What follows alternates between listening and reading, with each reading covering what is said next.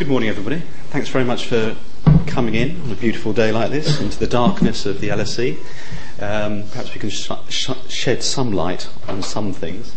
My name is Charlie Beckett. I'm the director of something called Polis, which is the media journalism think tank here at the London School of Economics.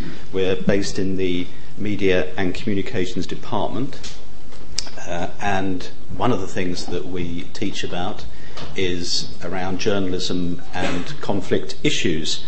And whenever we do that, which I did recently, I gave a lecture about war reporting. One of the things I point out to the students who are very international is that they are in a country that is, in a sense, at war. Britain is at war. And indeed, many of the students themselves are from countries that are either engaged in conflict or are somehow affected by it. So it's very much an issue that's very present in people's lives. And what we teach, or what we look at, is the way that war itself has become very diverse, asymmetric, internal, civil, transnational, and of course the way that we report on war has become much more diverse because of new media technologies. Even things like the changing nature of air travel has changed the way that we can report on our world and the conflict that is within it. So this is obviously an incredibly topical issue and a complex issue, and so I'm delighted that we've got a very diverse panel with us who, in a sense, represent the very different strands that there are in conflict journalism. I should say at the beginning that apologies from Sam Kiley, who was due to be here but can't. Sam has broken his leg, which I think is a reasonably good excuse not to turn up. I should say it wasn't in a conflict zone, it was in London, but we're delighted that Andrew Mueller has agreed to step in. The format today is that I'm going to shut up in a second, and our three authors are going to read in turn from their latest books, and then we're going to have a discussion, and it's very much open to you to comment, ask questions, etc. So make a mental note while you're listening, and you'll have plenty of chance at the end of this to have a conversation about war, I guess, and about how we report on war and what difference it can make to write books about war, I guess. Very quick introduction to the three of us. As I say, Andrew Mueller kindly stepped in to replace Sam Kiley. Andrew, who is, you will work out when he speaks, originally Australian, but very much a Londoner for the last 20 years. He's an all-round kind of international reporter, somebody who covers culture as well as conflict.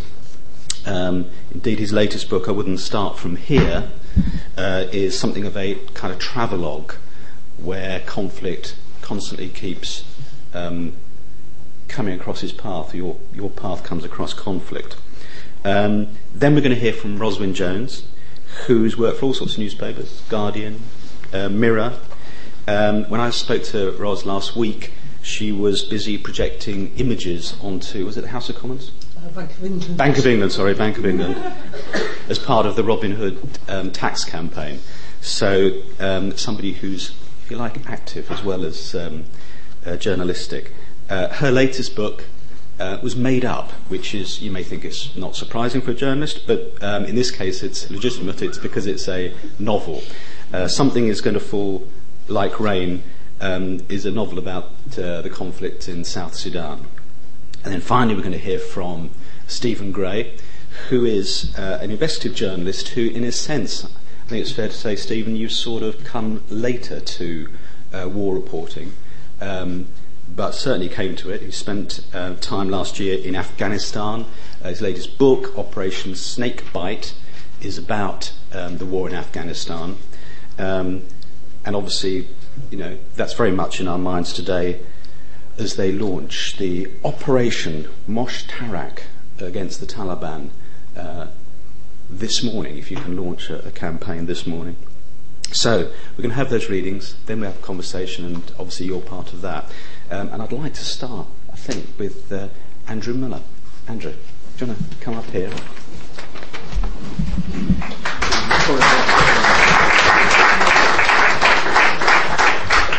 Thank you.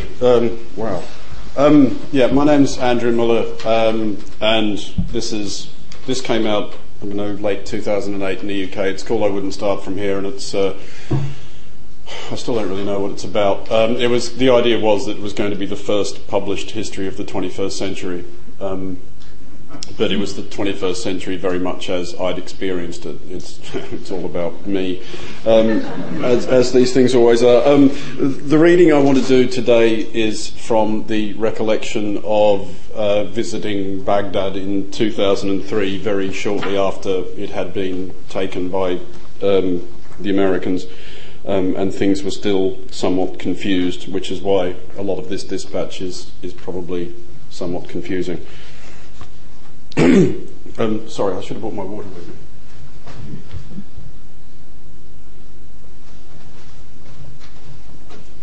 me. In Baghdad, we found lodgings in a genial flea pit around the corner from the better appointed Al-Hamra Hotel, which was teeming with hacks and NGO types wilting under the weight of laminated ID badges. We were still within staggering distance of the Al-Hamra's bar, and it was only $30 a night for a 4-room suite. The staff's commitment to their guests' safety also impressed us. At night, the family who owned the hotel slept in the lobby with rifles and grenade launchers under their camp beds. We hired a driver-translator from among the men looking for business outside the Al-Hamra. Ammar sold himself on his excellent English and air-conditioned yellow Chevrolet. I asked him to take us to Rashid Street, the heart of downtown Baghdad, for breakfast in a fruit juice bar. I'd fallen in love with these places back in 2000.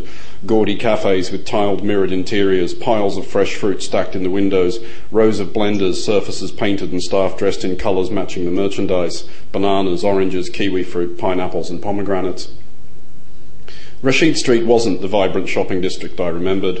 Most shops and most juice bars were closed. The rubbish hadn't been collected for a couple of months. There were no cars on the street, which had once been so congested that I suspected that places in the traffic jam were passed from father to son. The few people present were talkative, which wasn't surprising. They had a lot to talk about, and generally optimistic, which was surprising. The views of the shopkeepers who fed us tea and cakes could be summarised thus: the hell with Saddam Hussein, thank you America for removing him, please fix everything you broke, and bugger off. Complaints about the present state of affairs were also unvarying: absence of security, electricity, hot water and telephones, the removal of all the everyday miracles of modern urban life. One man showed me a receipt for the $25,000 in taxes his company had paid the previous October. "Where is it?" he demanded. "What has happened to my money?" I told him that bafflement regarding the end use of one's taxes was not unique to Iraq. Some of mine, I explained, had recently been spent on bombing his city for reasons which remained unclear to me. Also on Rashid Street were a couple of previously unimaginable displays of independent political thought. The New Iraq Progressive Movement Party were selling a newspaper, and the Workers' Communist Party of Iraq had set up a labour exchange on the footpath.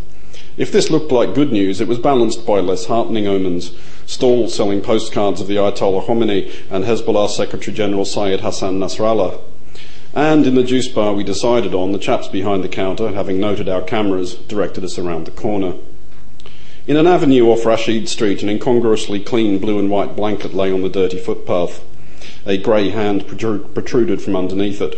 A thief, someone said, shot earlier that morning, though nobody in the curious crowd who gathered around us was clear whether he died in the heat of hot pursuit or the cold blood of summary execution. It would be ludicrous to suggest that arbitrary death had not been a feature of life in Baghdad under Saddam Hussein, but this pathetic tragedy seemed to encapsulate everything that was wrong with post-war Iraq. All the usual rules of life had been suspended.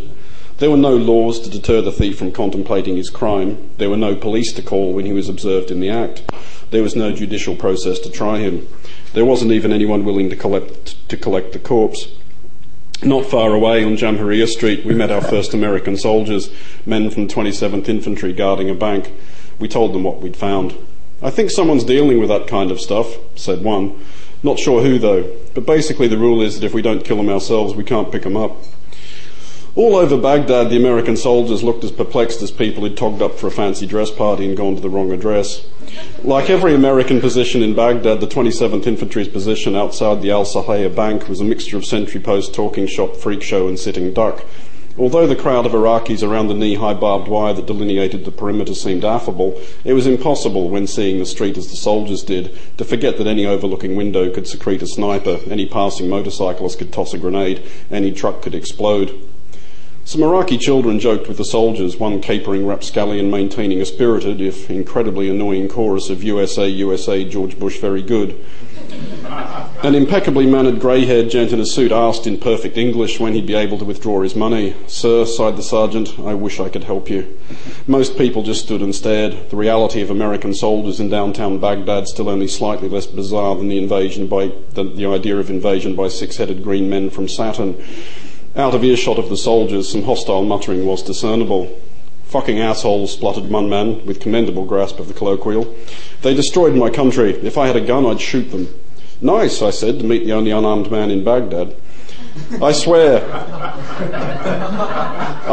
he said unnecessarily. "Fucking assholes." Would he rather have Saddam back? "Fucking asshole." No pleasing some people. At the compound, which included the Sheraton and Palestine hotels where most of the press who'd covered the war had stayed, the entrances were sealed with barbed wire and guarded by Abrams tanks. The security was impenetrable unless you looked like you were in no way Iraqi, in which case you were waved in with smiles from the soldiers.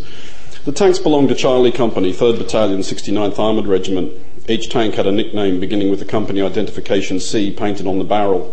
One crew had made a real effort, with a striped, appropriately coloured, courtesy of the red, white and blue. This was a homage to the post-September 11th Toby Keith ballad, whose fist-pumping middle eight, which promised to insert a boot into the posterior of anyone possessing the temerity to mess with the US of A, seemed to have mutated from sentimental populist anthem into American foreign policy. Another tank crew, obviously Beavis and Butthead fans, had plumped for Cornholio. Outside the Palestine, Robert and I got talking to the crew of the Abrams named Camel Toe. They said, not sounding entirely convinced themselves, the name had seemed funnier at the time. Lieutenant Temple, Camel Toe's commander, guessed that C Company had killed at least 130 Fedayeen on the way up from Kuwait, while an excited correspondent from Fox News rooted around inside the tank, probably trying to start it so he could invade Syria. I observed that Lieutenant Temple sounded like he'd rather enjoyed his ride to Baghdad. He didn't disagree. "It was pretty awesome," said Lieutenant Temple. "We're a tank crew, so this was the Super Bowl for us. Kind of sad, though. This was probably the first and last tank battle of the 21st century. We're not going to fight wars like this anymore." At the wire fencing the hotels off from Further Square, the barrel of another Abrams squinted across to the plinth from which the famous statue of Saddam had been hauled down before a crowd of several hundred hysterical foreign journalists and several bemused Iraqis. I spoke to a couple of the locals peering over the barricade. One young man, who introduced himself as Sadil and told me his father was a sports reporter, was upset. "The whole world," he said, "is laughing at my people." I doubted that, I said. Whether people were for or against the war, they were generally sympathetic to the folks on the receiving end. "No," he insisted, "you laugh." The discussion began to involve several, then a dozen, then dozens of Iraqis, then American soldiers as well. Though animated, it was jovial, reminiscent of rival cricket fans ragging each other during a drinks break. Adding to the cacophony, a demonstration arrived in the square, bearing the Kurdish flag and some regrettably mistranslated banners deploring Saddam Hussein's comical bombing. A group of 5 musicians clad in black set up in the middle of the roundabout and struck up a mournful tune on 2 violins, a cello, a clarinet and a mandolin. The American soldier closest to the Abrams addressed the chattering crowd. "People," he yelled at parade ground volume, "could you all please can it for a few minutes so we can enjoy the music?" They did, and we did, and the Kurds seemed genuinely touched by the subsequent applause. An inspired piece of improvised diplomacy, a quality in short supply elsewhere in Baghdad.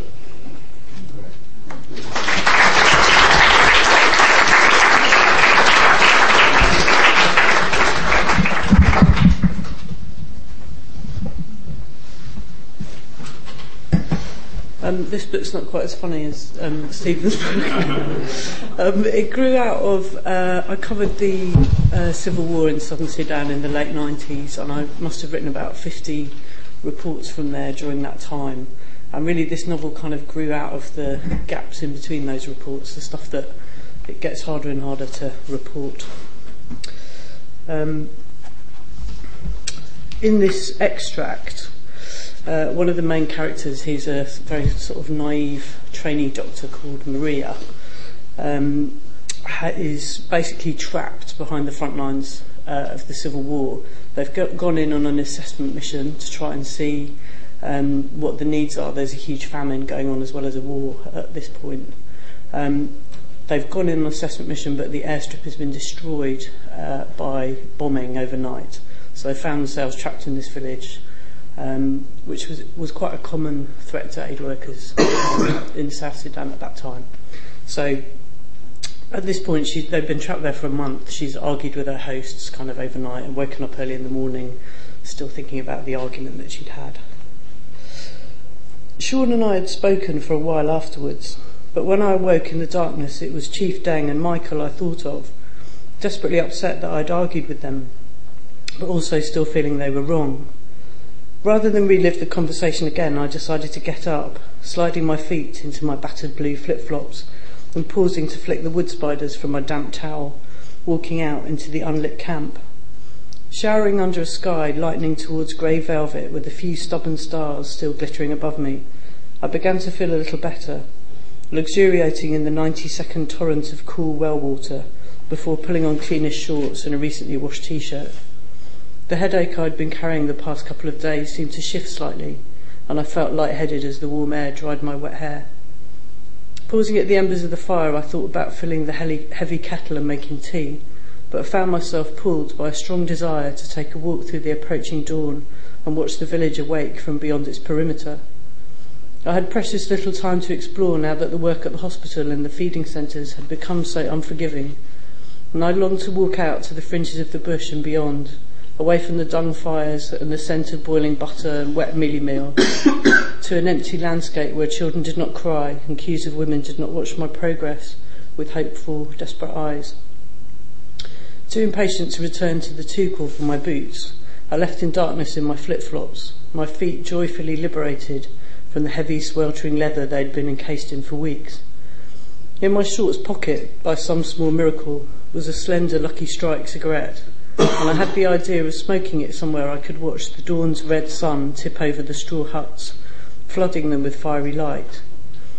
After so many weeks of violent, oppressive heat, the air felt deliciously cool on my clean skin after my shower, and I found my spirits lifting as I walked. The watercolour sky was slowly lightening, a pale eggshell grey tinged with pink brushstrokes where it met the earth, and I longed to be there at the empty horizon, a single black silhouette like the dark mango wood carvings I'd seen at the roadside near Lockheed, a lone shape rising from the curvature of the reddish earth. Passing through the camp entrance, I picked up speed, smiling at the slumbering form of our guard, Moses, the sleeping sentinel, his shadow nodding against the butt of his rifle.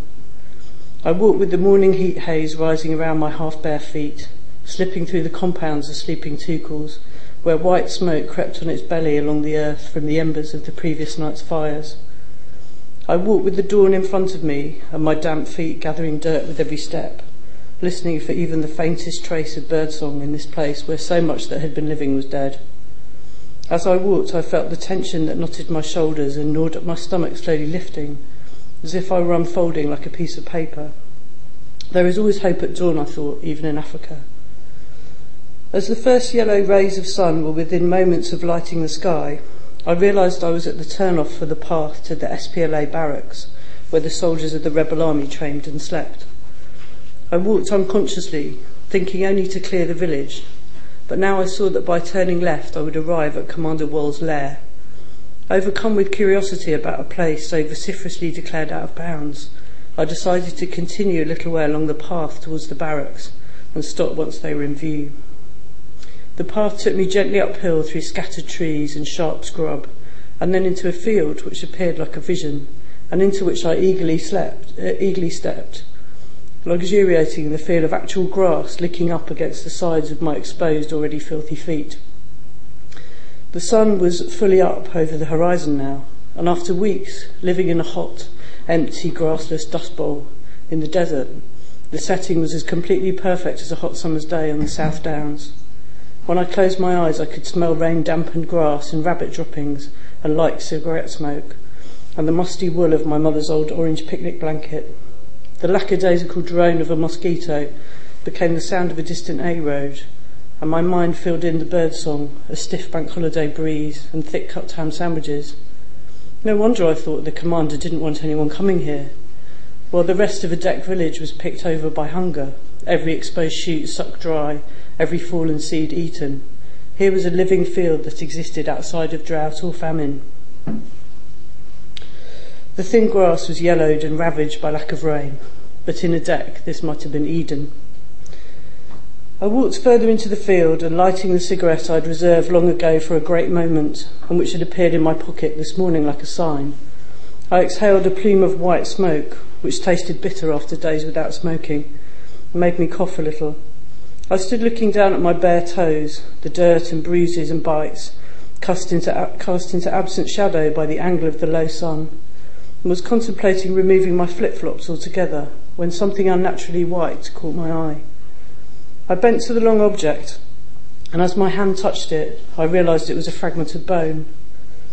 The sunlight caught another white object in the long grass, and I made out the shape of a long femur, a thigh bone too long to be a goat's and too thin to belong to a cow.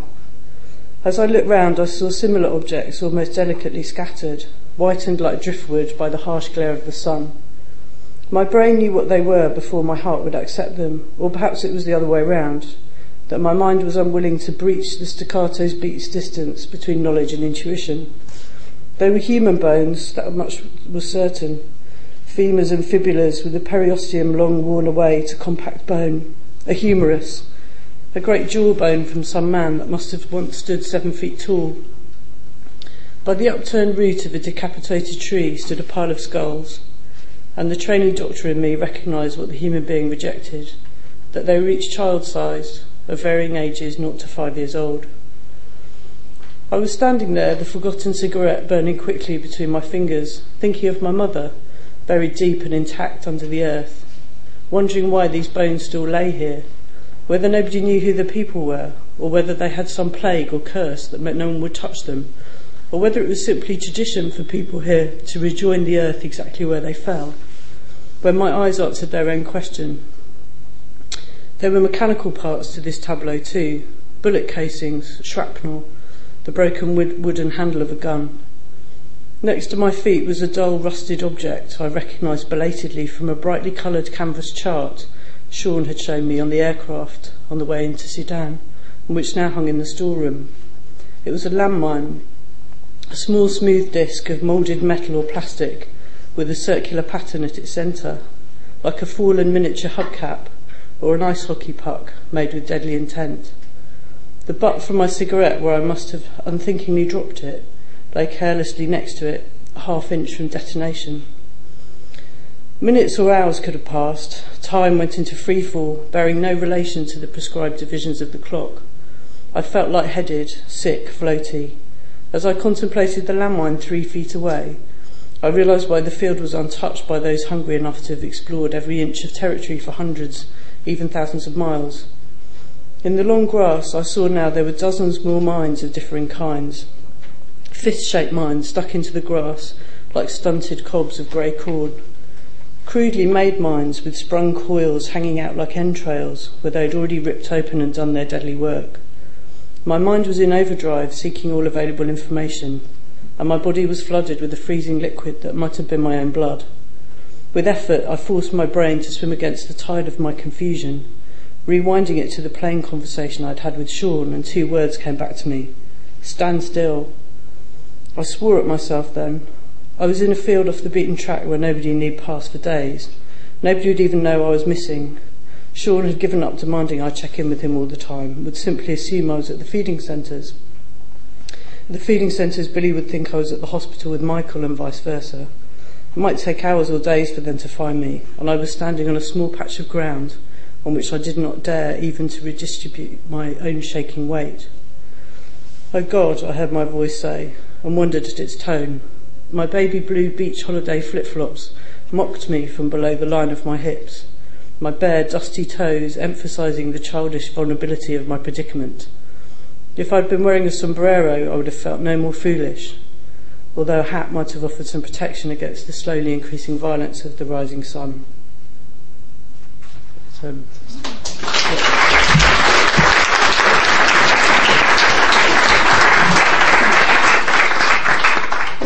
I told you it was going to be diverse. And now, Stephen Gray. Thank you. This is a book I wrote, it's just out in paperback actually, and it's about an operation that took place in Afghanistan 2 years ago. I'll just read you the beginning of it, and which explains how I got involved. And I guess I just ask you in your mind's eye to think of what's happening this morning, because actually the scene I describe here is exactly what is happening right now, or would have happened about 8 hours ago, several thousand miles away in Afghanistan. In the blur of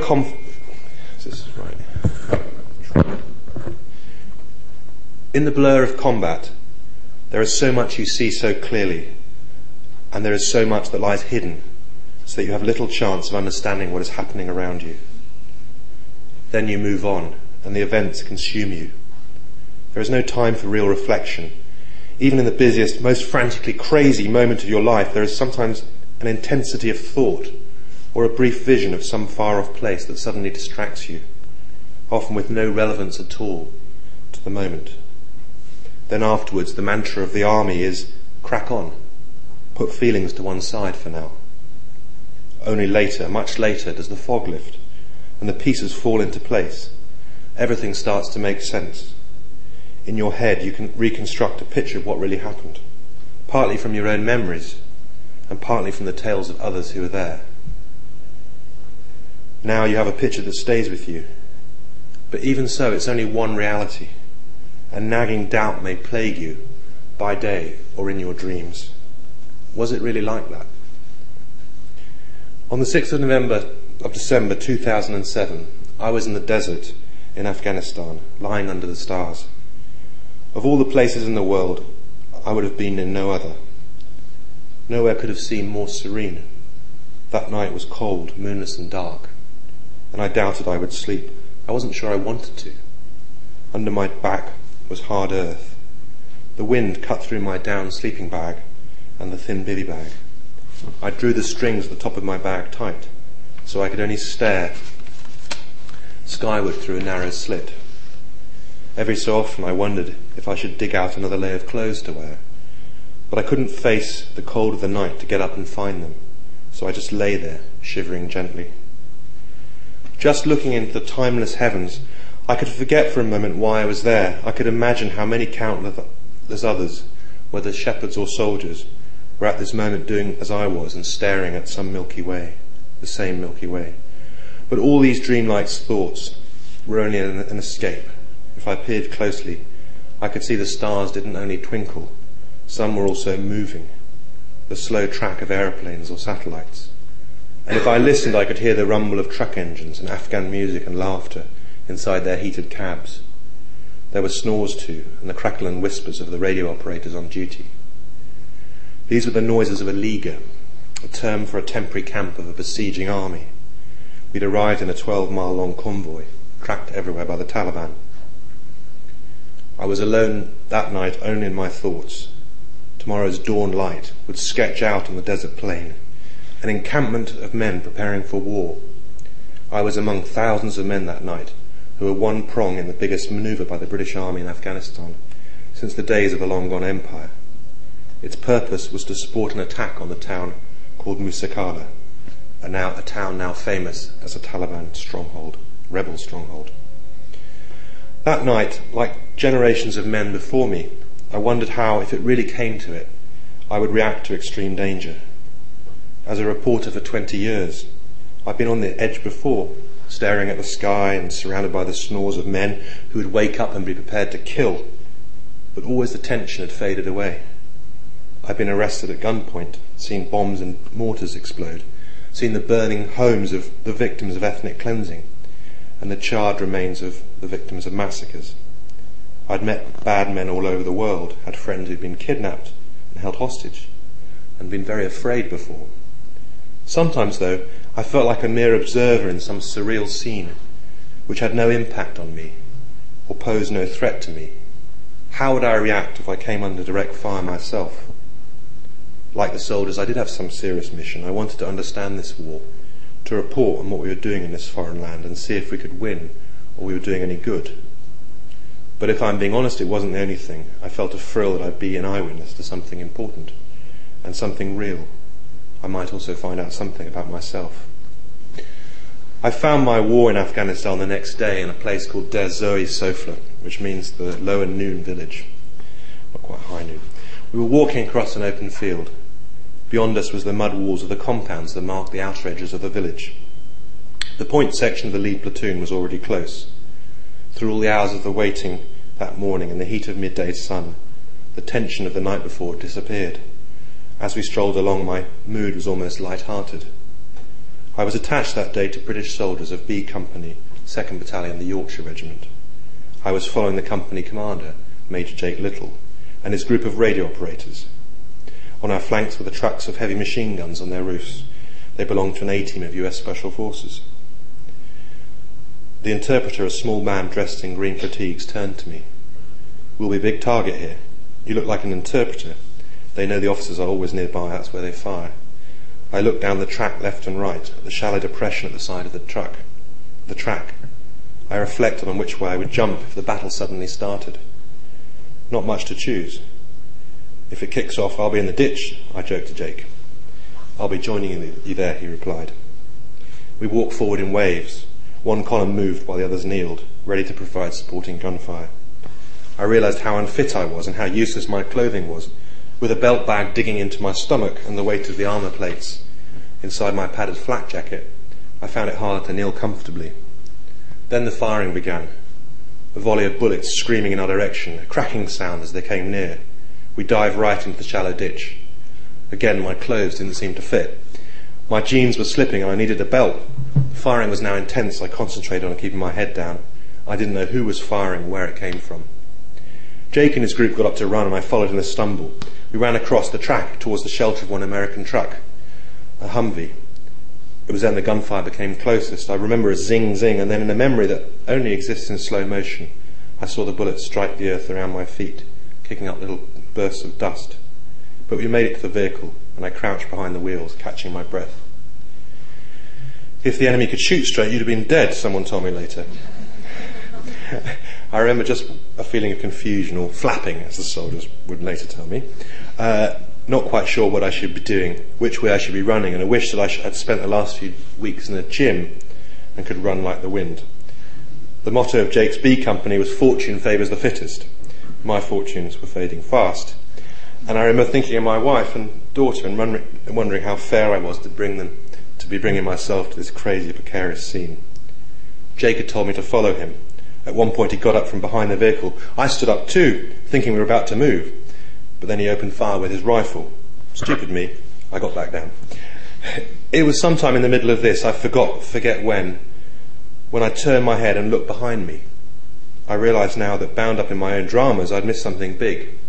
A white Toyota saloon car was now overturned, upside down and sideways on the track, and I could make out a gush of blood down the driver's door. Even closer along the road was a small open-back lorry. I'd seen it before with women and children crowded in the back, whom I'd taken to be refugees. There was a crowd of people standing in the front of the cab, and 2 bundles of cloth on the road in front, bodies, I presumed.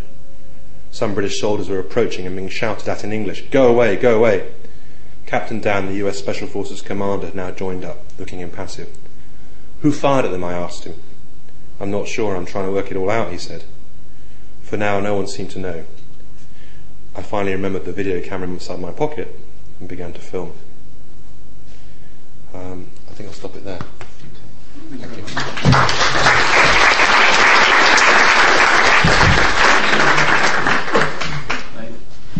Personally, I could quite like to get you 3 to go back up again, because I was quite enjoying that. I like being read to, and that was extraordinary testimonies, if you like, about war.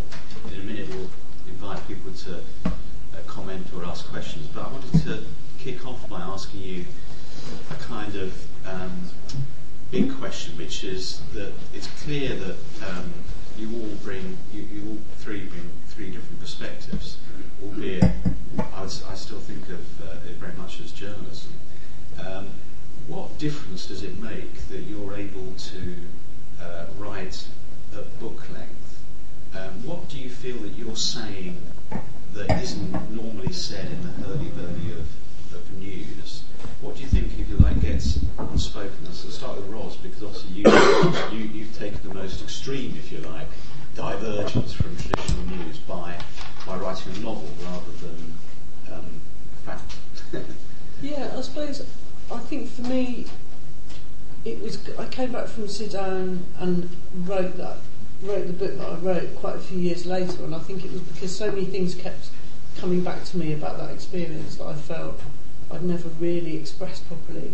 And partly it came from meeting this boy sort of years before, when we'd been stuck in fairly similar circumstances and we hadn't been able to move because there'd been bombing in the area, and stuck in this camp with nothing to do. I'd been talking to one of the little lads who sort of worked in the camp about his life story through a translator, and just chatting to him over a few hours when we were stuck there, you just thought, if he was a British or American kid, Steven Spielberg would have made a film about his life story. I mean, it was extraordinary. He'd walked for something, I don't know, 8 months across the desert, to Ethiopia and back. He'd buried both his parents on the way. He'd raised 2 little sisters. He'd been carrying this sort of baby across the desert.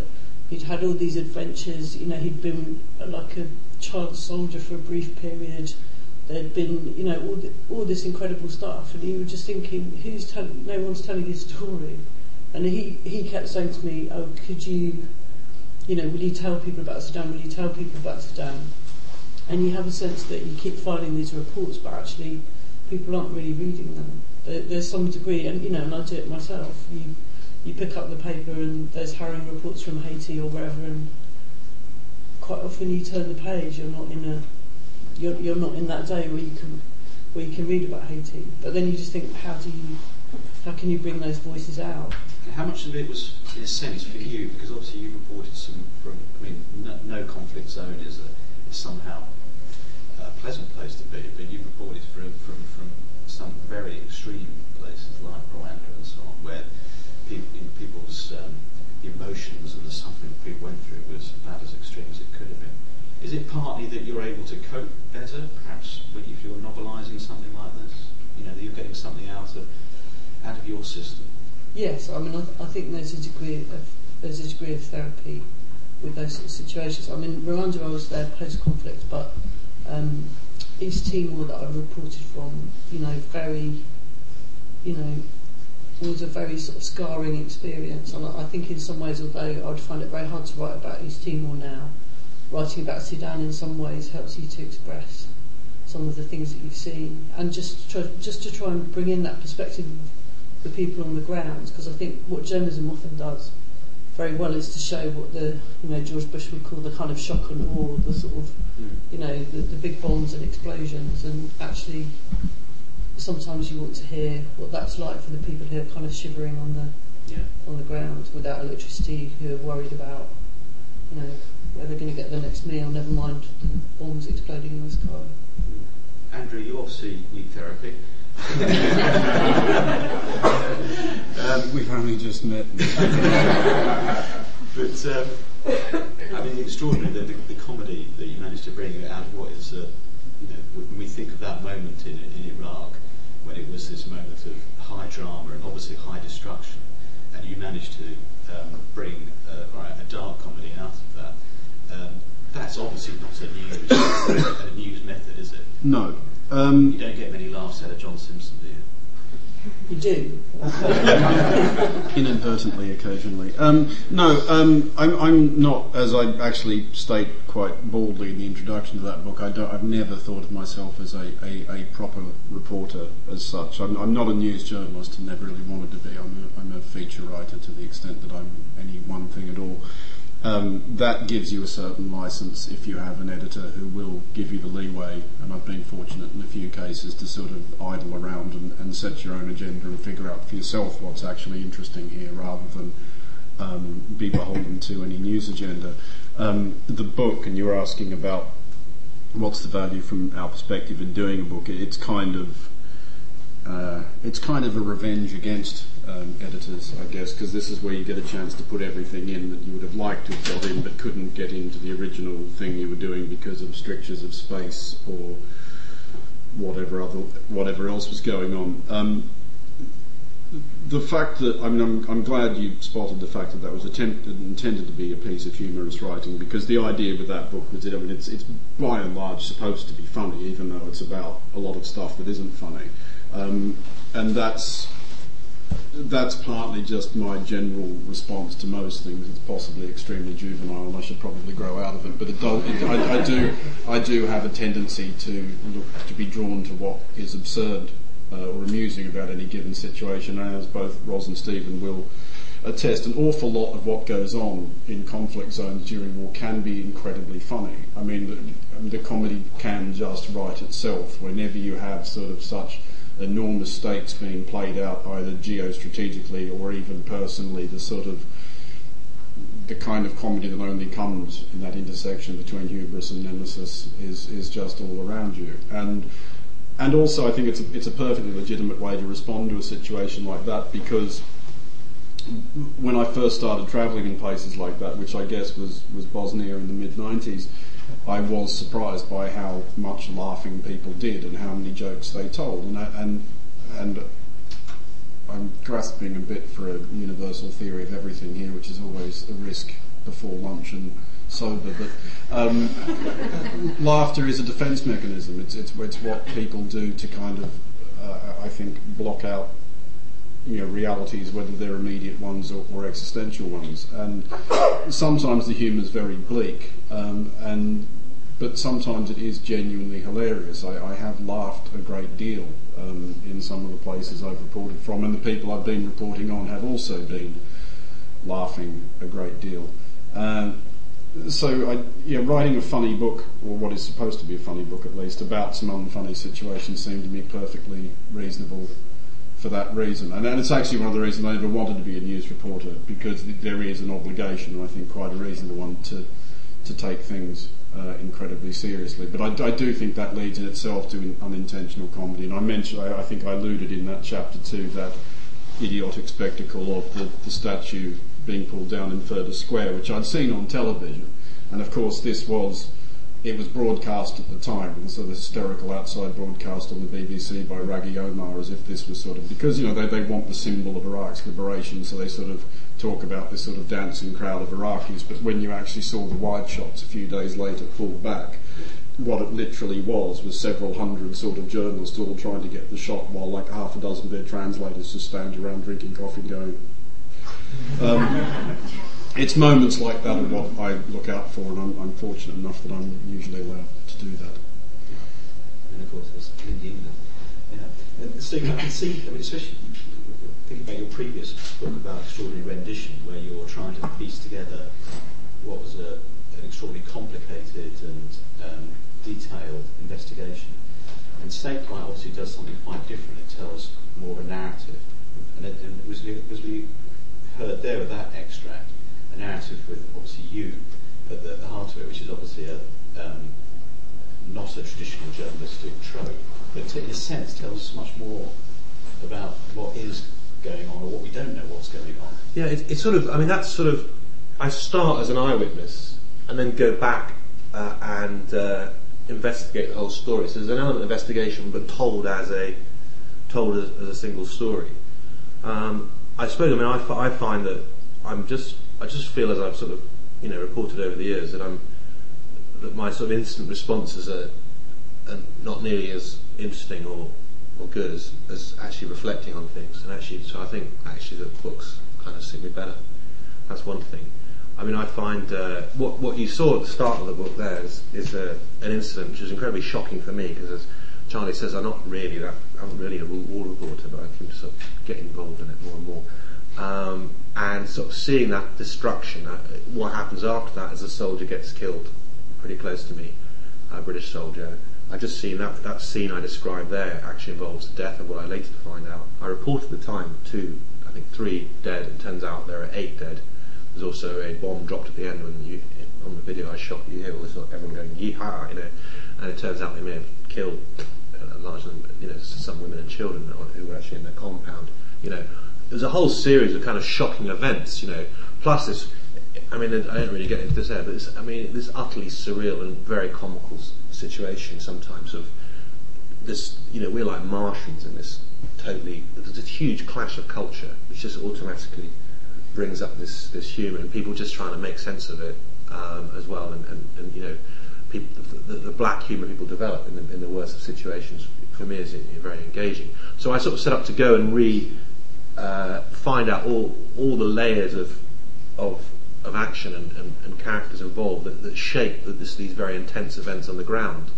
I think, as a reporter, to go to sort of the heart of your question about the difference between reporting and the sort of long form book writing is that it's very difficult nowadays to separate out the fact that information and propaganda are at the heart of the actual battle, and that therefore, even if you do your best not to become sucked into it, you are being regarded as a potential vehicle for propaganda by both sides, because of sort of the psychological element of the battle, because of the way that the wars have to be sustained back home, but also because the way that in an operation like this one, it's not really about defeating an army, it's about winning over the population. So everything about what you do and how it's reported is actually, you are basically a player in the battle. And therefore, there's a lot of pressure on you, and also it's quite hard. You only get given a limited vision of something. To get at the truth, I think you need to step back a bit from it. So I think in all the frontline reports you see at the moment, there'll be some gripping stuff that will tell you one part of the story, but actually unfolding what went on behind the scenes actually gives you what is the only chance you have of getting at the truth. If it's too immediate, it becomes too loaded in a way, because it actually influences the current events. And as a journalist, I'd rather not be there as a sort of actor in the stage, but rather someone who records what happens and describes it. You mentioned your little video camera, and I'm constantly banging on about the joys of new technology and how it makes it all wonderful and easy to report. But is it possible that actually war reporting has become harder than ever? When you think of Gaza, the journalists who kept out of Sri Lanka, when you think of the fact that, as you said, journalists are either manipulated or now become targets. When we watch the news or read newspapers, do you think we're getting anything like a real picture? I think there's a seduction in the immediacy of some of the. I think we get a better access and better information than ever before. But I think that the problem is we can be seduced by the illusion of access that there is, provided by live reports, high quality photos, all that sort of thing, and apparently candid reflections by people right involved in the middle of action, and forget the fact how limited people's ability to tell the truth is in this very ongoing situation where really speaking, if you're in the middle of a battle, you just can't say everything that's going on, and so it's the problem really lies with our own impression of it rather than the fact that reporting is, and probably our own sort of grandiose kind of egomania about building up what we're doing. Everyone, newspaper promoting what they're doing, rather than being honest about the fact that how limited what it is. The fact that for example, reports filed by British reporters in Helmand province, are filed under Ministry of Defence restrictions, so they have to file and be included through a Ministry of Defence press centre, who will limit if they spot anything that they regard breaches operational security from being published, and where so embedded reporting is the sort of the heart of the reporting now. I would argue actually in most intense conflicts that has always been the case, that you have to sort of turn up with one armed group or another, because otherwise it's just too dangerous. When we're honest and think back to situations when we generally speaking have gone up to the front with one of the be they the insurgents or the sort of regular army, and kind of approach, we very rarely moved around without gunmen of one sort or another. And I'm thinking back to Kosovo, which I was also involved in as well. And you know from Vietnam. But I was reading a book about the charge of the Light Brigade. It's called The Reason Why, sort of extract from the Tennyson poem. Victoria Woodham-Smith, Cecil Woodham-Smith. That's it. Yeah, a brilliant book. And what really struck me then was how, as affected by the media, the army was in those days. It's a premature decision to attack the Crimea, and this ill-prepared convoy went off and landed in the wrong place, and you know, when they weren't even ready, they left behind half their cavalry and that sort of thing. And that was generated by pressure from London to sort of with false reports being filed saying that everything was going well in these sort of jingoistic demonstrations through the streets of London. People say it's a modern phenomenon. I've been to various army conferences. 24-hour news. It means everything we're doing is affected by the political pressure back home. It's not modern at all. The difference is then I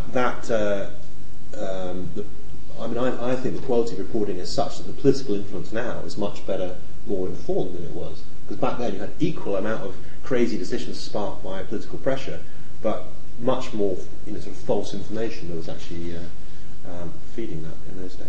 Yeah.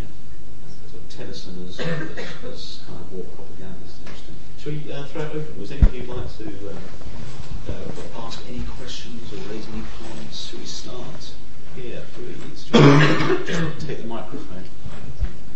Oh, this room's so small. It feels weird with the microphone. Anyway, I just wanted to ask you, all three of you kind of presented very different experiences of war, though there's a lot of overlap. But it's also very clearly, and maybe this is from the fact that, like Charlie said, we've been talking about your books, but it seems very clear to me that what you presented today is very different than what I would read in a news report about any of these conflicts. And I was just wondering, you've all had these very unique experiences, and they've all been, I'd say, relatively personal from what you've said today. And I was wondering how, if at all, you think it's possible for maybe war reporting to become more personal, or if you think that's necessary, or maybe that's the wrong way to go. A lot of questions, sorry. It's a really interesting point, isn't it? Yeah. You know. Well, I think that it's become too personal in some ways. I mean, in the sense that we just build up the sort of egos of the... I mean, we're more and more reporting is much more about the reporter as individual. You know, my experience of this picture of the photo, and television is very, very driven by that personality of the reporter. But actually, there's stuff you can't get across in that, told through that medium that actually you want to, like, just if you want to understand what's happening in Afghanistan, you need to not slip into the personality of the fresh young journalist. You need to slip into the personality of the Afghan villager, or sometimes the military commanders of both sides. I'm very struck by some of these films that go off, and I don't know if you saw the film on Channel 4 Dispatches last week about Taliban. I was undercover with the Taliban. I thought that was a brilliant film, and one of the things that I thought was brilliant was because there was no reporter. Actually, it was a cameraman who did all that, and the personalities that came across were the people he filmed, and you actually got to understand your enemy, which is or the other side, which is I think pretty important. Whereas when you get some sort of white journalist going off to meet the Taliban and make a film about that, all it's about is my dangerous journey, and I was nearly executed. All they're putting me on trial here, and the guy's talking to him as a foreign person. You don't really get under the skin. So personally, I think actually the eyewitness is really important. So you can understand, because someone like you is describing it, and therefore you can, by understanding the reporter, if you like, you get to weigh up what they're saying to a certain degree. So that, eyewitness is vital, but in some ways I think kind of pushed it in a way a bit too much in that direction. I would answer yes and no. You're perfectly right in that the sort of reporter's ego, especially on television coverage of these things, starts to become a bit overwhelming, because the thing, it's show business, the same as everything else, and they do sort of promote personalities in that respect. I feel obliged to speak up a bit on behalf of the sort of the first person approach, having just done an entire book of them, and quite a big book, the first word of which is in fact I. That's not, I hasten to stress, because I'm a rampaging egomaniac. I mean, at least not exclusively. The reason that I've always felt more comfortable writing from that perspective is that I get a bit... I'm always mindful of, I think, the quote's usually attributed to Claude Cockburn, his law of newspaper readership, which is that people believe everything in the newspaper except the one story they personally know something about.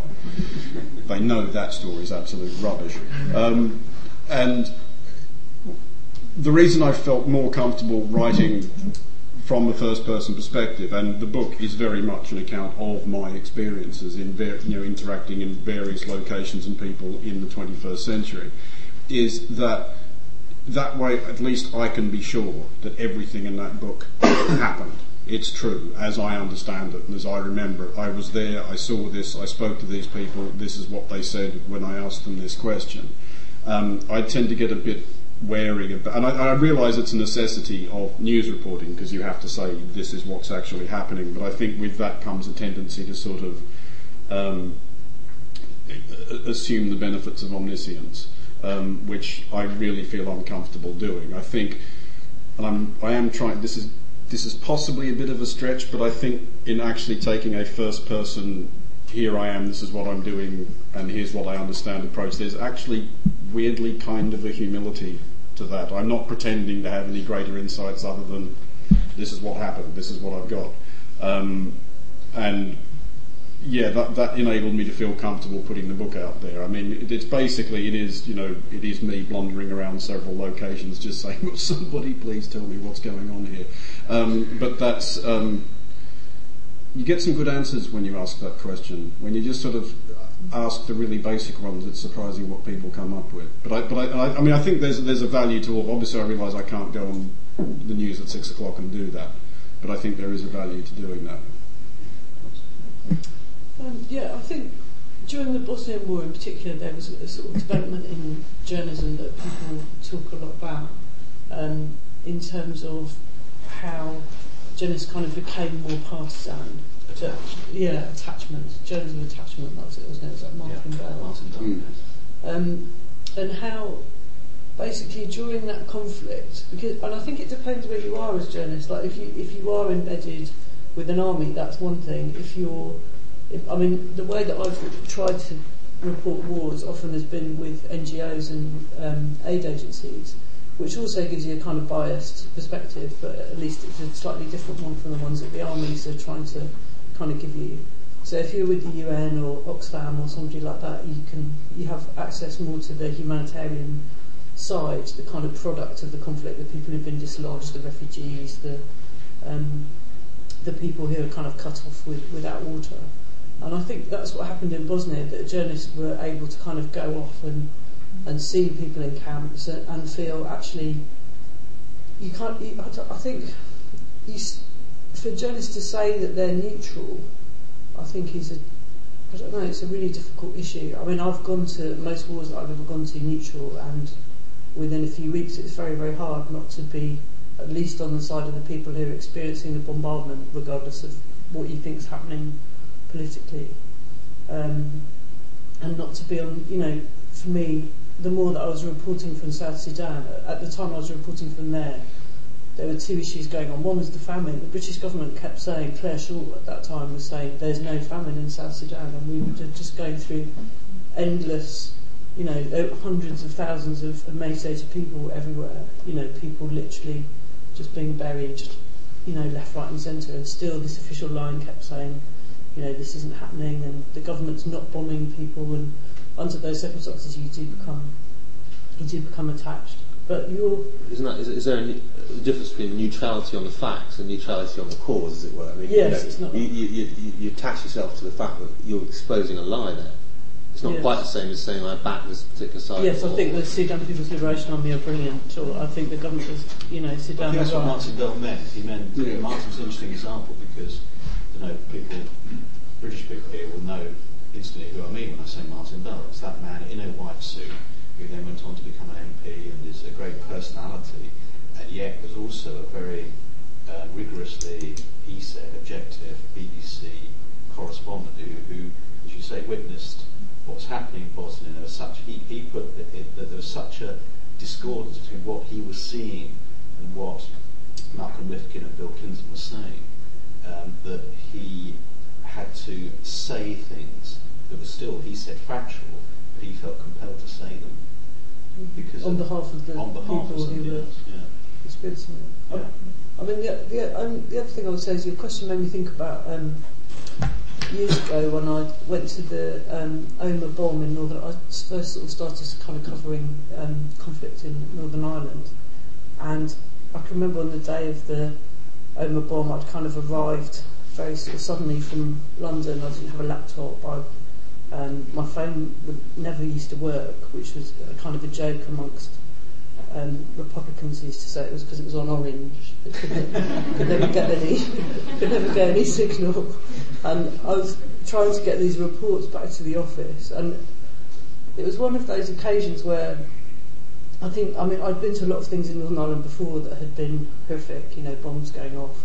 There's something quite unique about that occasion because somebody had actually planted a bomb outside a school uniform shop on the Saturday before term started, which just seems quite incomprehensible even to people in Northern Ireland at that time.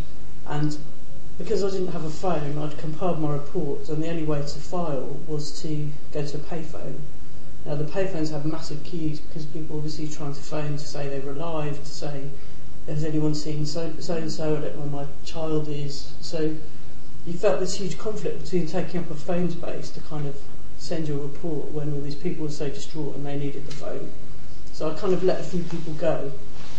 In the end, I took the phone myself, and then was in the really bizarre circumstance of effectively reporting on all these people's grief while they all stood there listening, which was just, to me, kind of, I don't know, sort of cut to this thing about, in a way, you're already rendering their experience, not necessarily into journalistic cliche, but into some, into the kind of formula of reporting, which we all, there's a certain way to file a report. So it's kind of like all their grief and all their experiences kind of going into these neat paragraphs, and you're saying point paragraph over the phone to this copy taker in London, and everyone's kind of staring at you, and you're just thinking, what right have I got to render these people's experience in front of their eyes? Yeah. But it was, it's kind of moments like that where you just...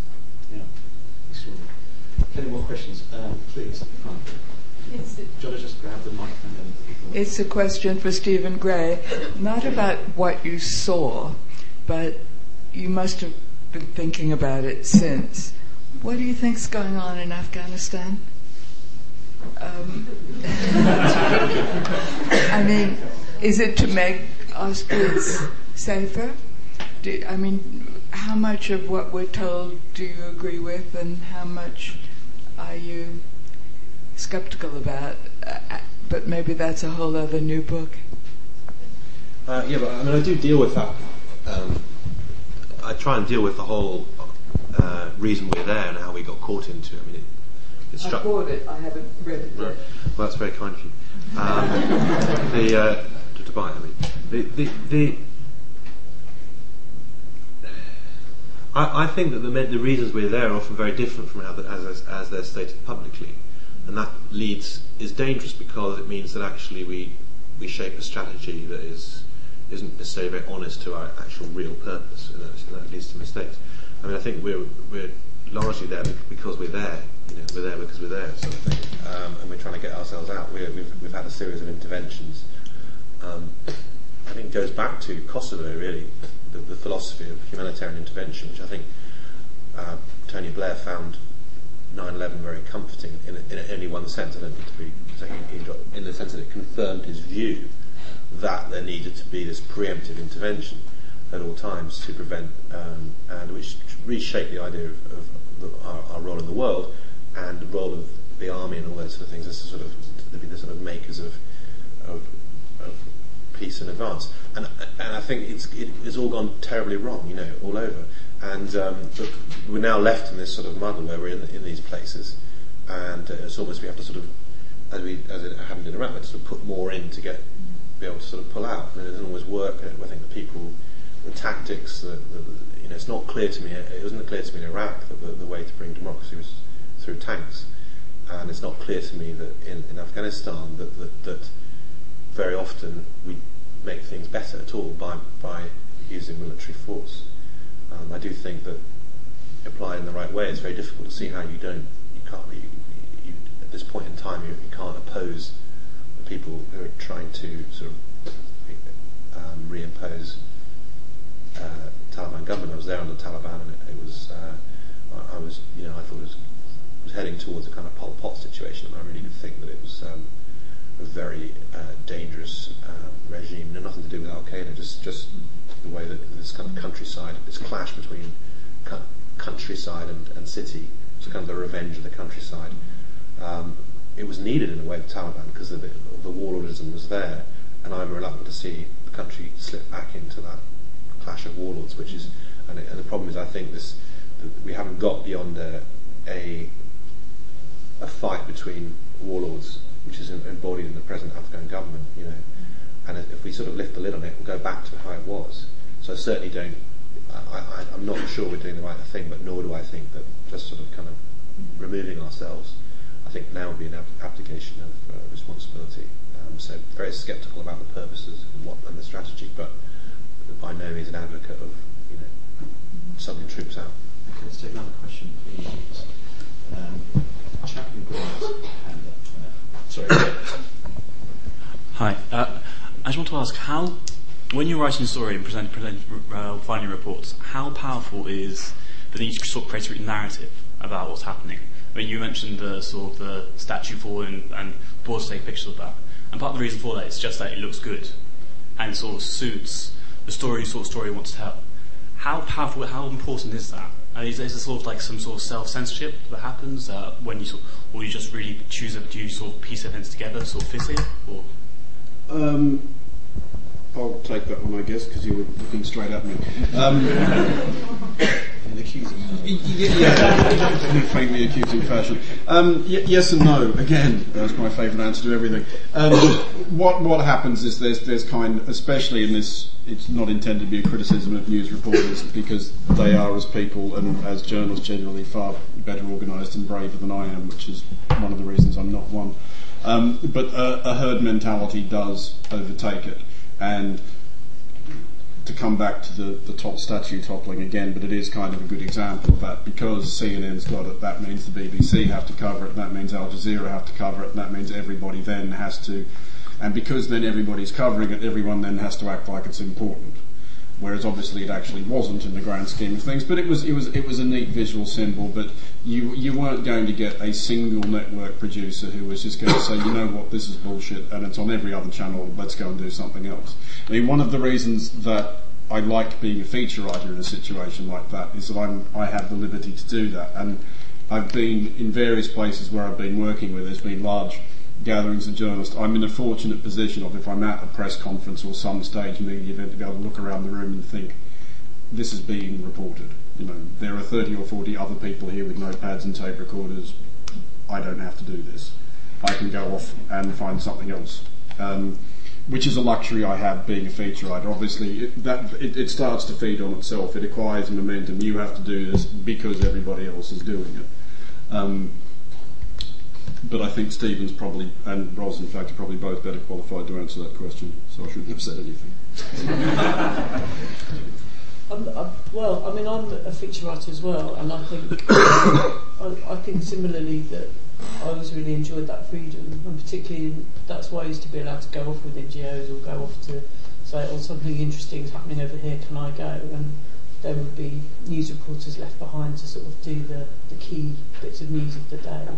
I mean, when I turned up at Kosovo, I was very sort of naive really about war, and I'd been covering the build-up to the crisis. There was a massive sort of refugee crisis where people were pouring out of Kosovo into Albania and Macedonia, so I'd kind of started from that side. And when we were finally sort of allowed into Kosovo, there'd been this one shot that the early reporters were all reporting from. It was kind of CNN and BBC and people, and it was this really sort of bombed, burned out location that in my mind I was thinking, this must kind of be the front lines of this war that finally we're going to get to.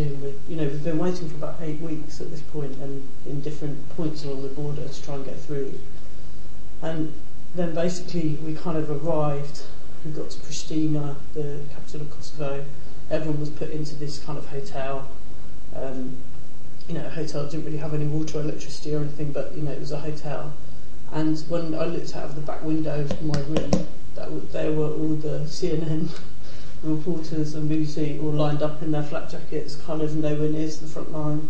But the car park at the back had a bit of shelling at some point, so it made a nice kind of scenic location for everyone to stand. And I was thinking, oh God, I thought I was coming to a war, but I've just come to kind of Blackpool or something. I don't know. In defence of TV, I worked in TV news for 20 years, but I do remember one wonderful moment when we had an embedded reporter in the Iraqi desert, and we did a live with him, and I won't say his name because well, it's not a problem, but he was framed by the camouflage netting they have around their trucks and stuff, and he had this straight behind him, and that's all you could see. You couldn't see any desert, any tank. All you could see was the camouflage netting. He could easily have been in a cupboard next door, and for all he knew about what was going on, he might as well have been. We told him what was the narrative for that day, and he basically told us back, adding in various bits of sand in various orifices, and that was his contribution. There's some more questions. There's a couple of people here waiting. Sorry, please. I would like to ask a question which is sort of broader. I would like to think about the ethical dimension of the work that is done. The first thing that always makes me wonder, because of the use of language and the way, of course, that language affects many people and the course of wars or whatever, is how much preparation do the journalists or news reporters do on the countries they are going to go to report on? How much knowledge of the history, of the issues, of the language and culture? That's the first question. And then the ethical dimension of what you do yourselves, as you yourselves have alluded, that you have a certain degree of egocentrism in whatever you do, and it is always, we can only filter the world through our own perception, through the universe of knowledge that we possess. So how much does this affect or impact? Have you ever thought how much of this impacts upon the lives of those people that are left behind? Not the books that you're publishing and earning money, but on the lives of those people left down there. I'm sorry to ask a bitter question. There's nasty things that we never like to think about, which is one, how much do we actually bloody know or even bother to try and find out? And guilt. Obviously, three reporters who have made more of an effort than most, frankly. I started off in the Express years ago, and there used to be a sackable offence not to carry your passport with you at all times. It shows you how quickly you get thrown into conflicts. I think that generally speaking, there's always a balance there, because actually first impressions are actually quite useful. Actually seeing it as an outsider, not being drawn into all the built-in arguments, and is a good way of describing a scene. But still, the skills we bring. The people. There's a big tendency now, because of jet travel, which means that the world is reported through what they call firemen. Whether rather than have a string of foreign correspondents all over the world, you have, or the BBC would call them big feet, who actually generally have big feet, like John Simpson and others, but who just celeb journalists who sort of get parachuted into these conflicts, and they'll push aside the local stringers, local journalists, and to sort of report them to become the voice and report on the conflict. They obviously get a great knowledge from being able to sort of survey international affairs, but they don't necessarily have all the local knowledge they could. Whereas go a few years back, and you generally have much greater depth surroundings of foreign correspondence. It's like Express used to have 130 foreign correspondents. I think the same number of staff photographers, abroad. You haven't even got that number of staff total. Totally, the paper I work for, Sunday Times, has I think about 5 full-time foreign correspondents, and also a whole network of freelancers who do what staff would have done another freelance. But the balance is over deploying people out and stuff rather than getting it out. I think we lose quite a lot in that. But there are things we gain from the ability to the great network of translated freelance copy, the wire services, Reuters and Associated Press, AFP. They're that much better now, and they do give you access to a huge knowledge base and local reporters everywhere of the country being translated. So there is a sort of way we actually are better informed, I think, now. As far as guilt and as far as what effect we have an enormous effect. But I think that the main thing is I always think is to get it right, and I mean I just slightly pick up on, because it sort of touches on the point you made there. I think there's a great danger in emotionalism. It's, you need to tell the story, you need to get inside the characters, but you need to really get inside, and that's the problem. Is we can get sucked up. You can report the massacre victim and just make that your cause without knowing the two sides to it. And actually, it's just because someone has been a victim the victims aren't always right, sort of thing, or there's a backstory. We get so easily sucked into it, just as I could have got sucked in. I did it for a, I suppose, in a degree. The drama of a soldier getting killed and all the things that went into that. You can't attach to these people, but there is a wider story. But funny enough, I sort of feel you can always tell the truth through one individual if you really know that individual, because once you know their doubts and their own sort of internal counter-observations, then it becomes a true story. But it's just their sort of instant response, and so you're broadcasting what is only one part of their personality. Then they've chosen at that point to put across. Then you will miss out the true depths of the story. Andrew, in a way, Stephen makes a good point there, that there is a virtue in being an outsider, in a sense, your books, by being, in a sense, travel journals, you are foregrounding that idea that you're not actually an in-house expert. No, and I think there is. You asked about sort of preparation and research. This may sound like I'm trying to legitimise laziness to an extent, and possibly I am, but it is possible to do too much. If you arrive somewhere thinking you already know everything, that's, I think, a serious weakness. What I like to do, and it's kind of an instinctive thing, I like to know enough about a place that I can go there and have a conversation with people without them thinking I'm a complete idiot. Because that doesn't really help. But I also like to not know enough that I can still be surprised, that I can still think, wow, that's interesting, I didn't know that. Because the stuff that actually makes you prick your ears up, that's the stuff that's useful to your story. And there is a value in being an outsider. I don't pretend to be an expert about any situation I've ever covered or any place I've ever written about. What I like to think I am, if I'm serving any wider role beyond amusing myself and paying the mortgage, is I'm in an extraordinary fortunate position, and I get to go to a lot of places that I think people are curious about, and I get to meet a lot of people that people are curious about, and the risk of, I'm flirting boldly with pomposity here, but what I get to be at that point is the representative of those people. What I'm trying to do, I guess, is give an idea of this is what happens when a more reasonably intelligent human being from a middle-class first world background goes to one of these places, hangs out for a bit and talks to people. This is actually what it's like.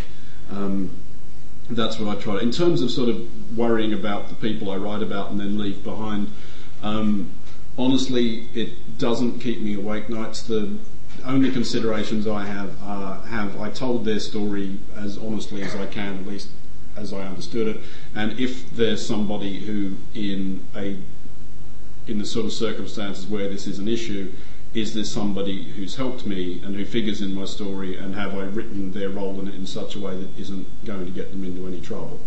And that's just, and mercifully, as far as I know, that hasn't happened yet. Ros, if I could just get you on the guilt bit, because it's obviously clear from your work that you've very guilty person. Very guilty person.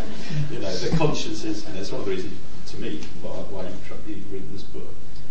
Yeah, I think you have, to an extent, I think, and maybe particularly because I've often reported the story of the people on the ground who've been affected. I think you also get an enormous amount of survivor's guilt because you're with you're with people who don't come out of those situations and you do, then that's hard. It becomes hard to live with, I think. I mean, in the case of this book, some money from it goes to Oxfam, to their South Sudan programme. That's not to say I'm a great person, but it's because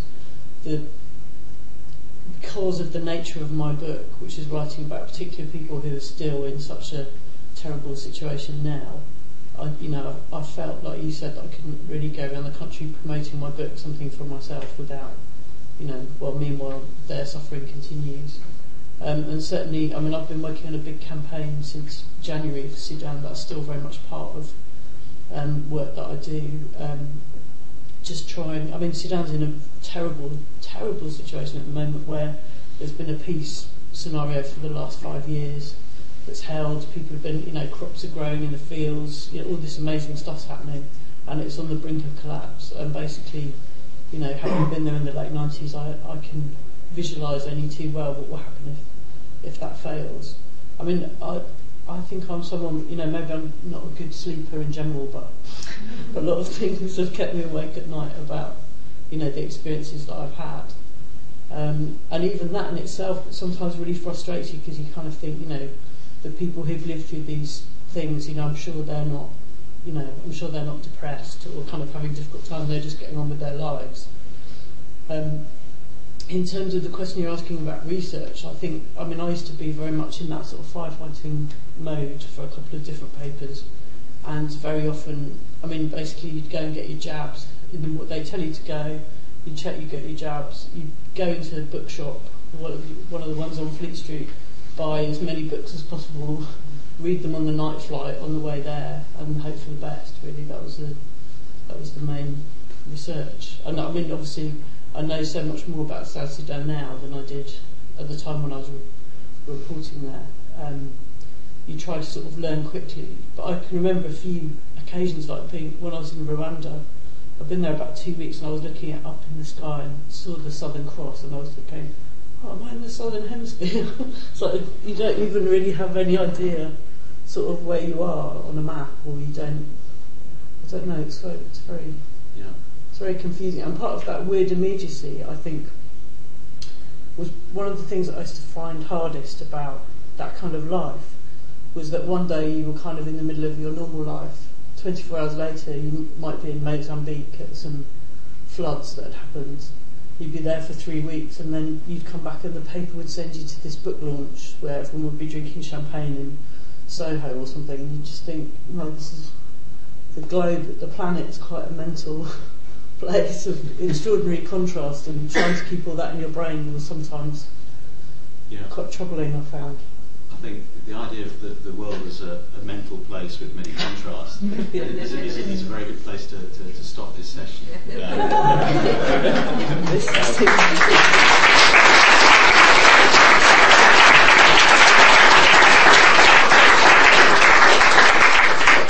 I'm really, really grateful to the three journalists here, 3 writers here today. I think it's been a wonderful session. And if you want to continue the conversation, their books are on sale outside. I think they'll be signing them, and they'll be prepared to chat to you. They're all online as well, so you can contact and find out more about their work online. Indeed, you can find out more through the Polis website as well, and through my blog, which will link to these people and discuss these issues. So let's keep the conversation going. But thank you very much for coming, and thank you especially to the panel today.